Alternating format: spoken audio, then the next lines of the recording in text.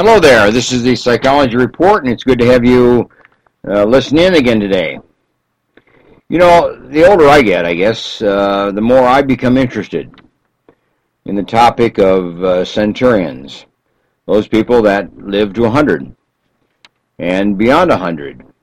The topic is of considerable interest to me, and I try to find articles and try to find examples of people who have lived into the 100-plus years of their life.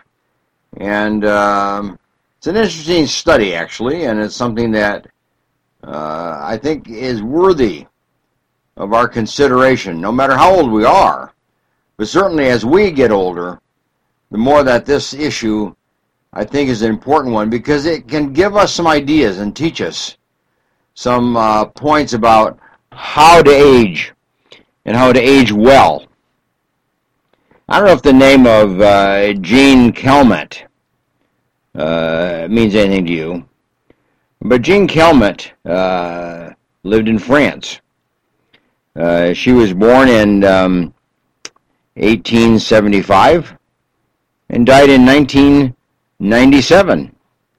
That made her 122 years of age when she died, and is recorded as the oldest living person ever to live in the world, at least by recorded history.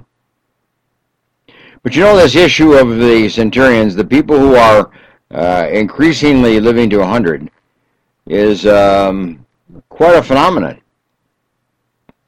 There was less than 50,000 such individuals living in America in the year 2000.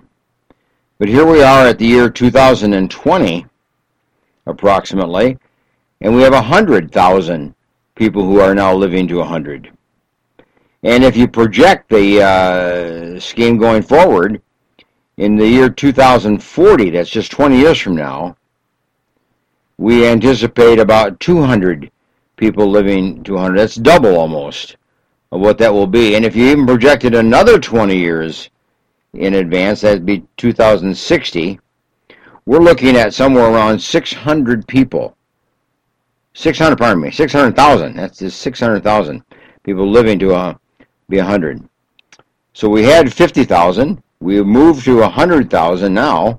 100,000, and now we're looking at maybe even 600,000 in the years 2060. So this is quite a phenomenon. And it's important to understand it and understand what's going on in the world today. You know, it's possible that a person who is now born today, or who will soon be born, could live to 150.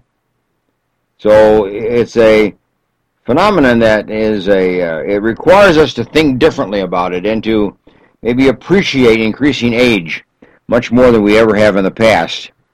Jean Calment said this: "I just kept getting older and couldn't help it." That's how she explained her age at 100 years of age and beyond. I just kept getting older and couldn't help it. Well, that doesn't cut it very much today, because it's more than just a matter of tolerating a situation such as increasing age. It's a matter of living it out in a vital life pattern, so that there's joy and that there's excitement and that there's encouragement and stimulation in your life as you increase your age, even if you increase your age after 100 years. Here's 3 areas that need to be kind of rethought, and maybe this could be helpful to you. One is just your attitude about health itself. See, it's much more than just going to the doctor periodically and having him monitor your blood pressure or blood sugar levels or whatever it might be. I mean, health is much more than monitoring the signs of health or ill health. It's a matter of living fully. It's a matter of living in an engaged kind of way with people who are also healthy. So it's being around healthy people, but it's the idea of not just putting up with a situation, but it's preventing disease, it's preventing illness, and emphasizing the well-being of a person's life for the future, the enjoyment of having a full life, engagement in a full life, and not be afraid to live out and to take risks and take chances and undergo new experiences as you increase your age. Don't worry about your health. Let your health take care of itself. Just work to live. Live to live. Live to enjoy life and live to be part of life and live to thrive. Not live to just monitor one's health symptoms or vital signs. That's a pretty narrow view of life. That's all you're doing is kind of monitoring your vital signs. Monitor the number of steps you've walked per day.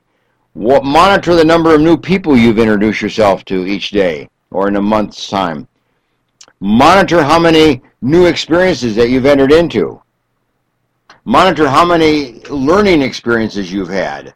Monitor how many people have engaged in a positive relationship with you and enjoyed you. Monitor how much physical exercise and physical activity you put forth in the course of a day or period of time. You see, live healthy. Live to live. Don't live to just retire. You know, just to kind of put yourself on the shelf and live it out. Okay? So that's one. Your health attitudes. We just know that people who have a healthy attitude about health and about their future health live better and live stronger and live in a much more meaningful way. Look at the idea of just wealth itself. You see, the old idea used to be that you saved so that you could retire at some age, such as 65, and then just live out life as a kind of a way of putting up with a situation, tolerating a situation. You live to retire, and then you stop living. You just kind of stayed at home, and you stayed in your own bailiwick, and you hung around the people that you've always known, and life was thought to be kind of a moderate kind of thing, and not particularly enjoyable. But a new attitude about the idea of wealth is that you save money so that you can maintain a lifestyle that you've always had. And in fact, you can enrich the lifestyle that you've had in the past. You can even extend it beyond what you have done in the past. See, you live to live. You live to live outward. You live to live upward. You live to live a world of joy and thriving rather than a world and a life of just depletion. You live to see that your wealth increases over time. It enhances itself over time, and you use it well over time, rather than just kind of look at the wealth that you've accumulated and watch how it decreases over time as you increase in age. It's not a matter of just kind of having a wealth so that you can live out your life and hopefully you will live as long as your money lives. But it's the idea of living your life in a way that you outlive your money, so to speak, and with joy and excitement and thriving lifestyle. Your money will follow. So enjoy the money and enjoy the life and enjoy yourself. And that way you will be a happier person. You'll be much richer within your own emotions and your own mental state. Say, saving for life. Don't save for retirement. Save for life. Okay, that's number 2. Number 3 is an attitude regarding yourself. You know, research has shown that self-perception of aging influences not only how we age, but it influences how we enjoy the aging process and how we live it out. You see, it's that if you look at aging as a positive experience, as a wonderful thing, as something that's joyful and something that's exciting and will be expanding you and you'll be thriving. If you look upon your retirement that way, if you look upon your future that way, if you look upon your own self, your own future self that way, your health status will be more positive as you grow older. And you will live longer, and you'll live with less disability. So it's the whole idea of living your life in a positive sense, and looking at aging in a positive kind of way will allow you to have a much more enjoyable aging process and enjoyable life, whatever age you are at. Now, before I close today, I'd like to kind of read the story of Molly. Molly died at 98.6 years of age. She almost made it to 100. And she was in relatively good health at the time she died. So she essentially died of old age. But listen to her story, and as I read this story, here's what I want you to do. I want you to count the number of positive health experiences that this lady engaged in on a regular basis. In other words, what were the positive, healthy behaviors that were part of her life? I'll tell you the answer. There are 18 of them. But see if you can pick them out as I read her story, all right?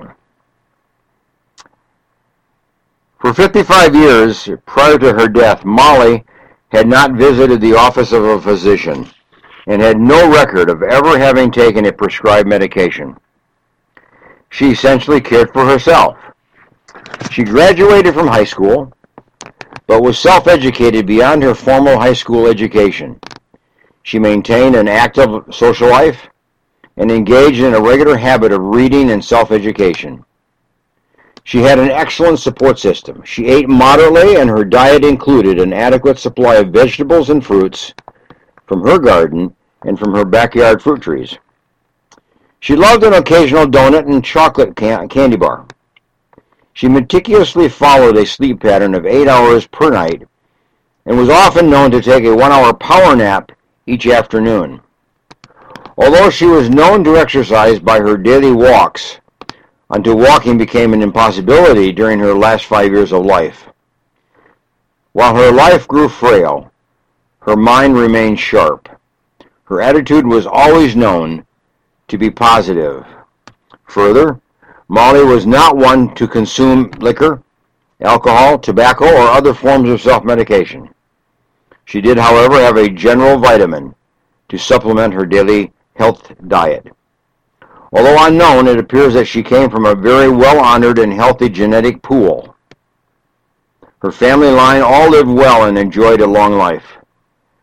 They all finished well and in their own time and in their own way.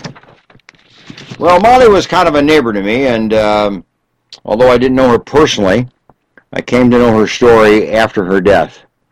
But it's an interesting story. There are 18 health habits there that she enjoyed and that she participated in. No wonder she lived to a good age, 98.6. And she had a positive attitude, and she had a healthy attitude, and she had a forward-looking attitude, even up to the point of her own death. You see, if you view aging positively, you're going to age positively. You see? If you save money so that you can have a rich and thriving and exciting life after retirement, you will have that. That's what you will have. A life that thrives and you can enjoy the thriving. And if you have an attitude of your own health, that is, health is not something that you just tolerate, and ill health isn't something you just monitor, but that you live to live healthy. You live to enjoy your health. You live to take advantage of your health. And you monitor good health. You don't monitor ill health. You look at all the things you're able to do, and you do the things that you can even advance in your health. That is, like walking, exercise, and living a positive life. So aging is an exciting thing. I recommend it to you. But don't do it as Clement did it. You know, she just kind of got older. That's all she did. It was kind of like a helplessness, if you will. Kind of like a passivity of attitude, even though she lived a long time. But she didn't enjoy life. She didn't thrive. She tolerated and put up with and lived a long life. And you can do it differently. You can thrive. You can enjoy. You can enrich yourself. You can self-educate yourself. You can be part of new, exciting things on into your life well beyond 100. So do it. Plan on doing it, okay? Well, anyway, good to have you with me today, and I would recommend that you go to my website, booksbyhedberg.com, and in that website you'll find a book, Achieving and Living a Healthy Lifestyle. Achieving and Living a Healthy Lifestyle in a World of Stress. And Molly's story is in that book, but you may want to get a hold of that book because it will teach you how to live a healthy life, even though you live in a world of stress, but how to live years beyond yourself in a healthy kind of way. So it's a great book, and it's great summer reading. So pick it up from my website, booksbyhedberg.com. Nice to have you with me today, and bye for now.